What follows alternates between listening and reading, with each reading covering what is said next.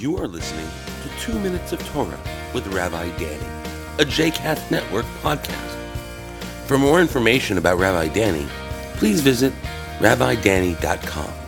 For more information about other JCast Network podcasts and blogs, please visit jcastnetwork.org. Shalom, and welcome to 2 Minutes of Torah, Parashat Shemot, Learning to Lead.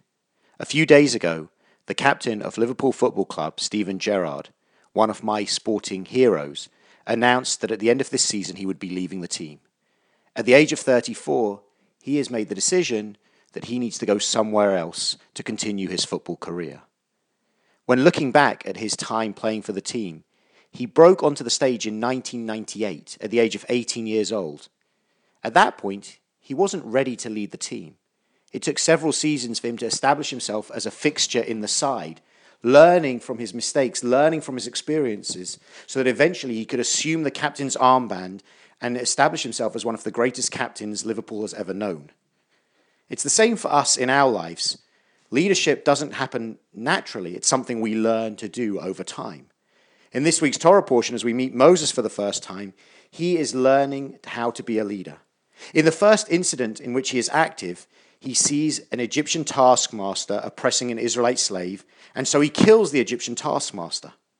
His first response when he sees oppression and suffering is to kill the oppressor. Then, when he goes out again and he sees two Israelites arguing, this time he talks to them, but then flees when they say, "Are you going to kill us like you did to the Egyptian?" But then we get the third incident, when waiting by the well, and he sees Zipporah and the daughters of Yitro being harassed by the other shepherds, Moses steps up, intervenes, protects them, and ensures that they can water their flock. In these three incidents, we see that Moses learns from each and every experience what it means to be a leader. In the first instance, we could say he maybe acted a bit too rashly in killing the Egyptian. By the second time, he realized that maybe it was time to talk to people first. But by the third time, he recognized that there was the need both for force and for words, but not necessarily ultimate force as he did in the first incident. Moses learns how to be a leader. And while it might still surprise us that the first thing we know of Moses is that he killed someone, through his life experiences, he demonstrates why he is so appropriate as the leader for the Israelite people and God's chosen person to take us out of Egypt and lead us towards the promised land. Moses is someone who learns from his experiences, learns from his mistakes, and then develops, growing constantly, learning to lead.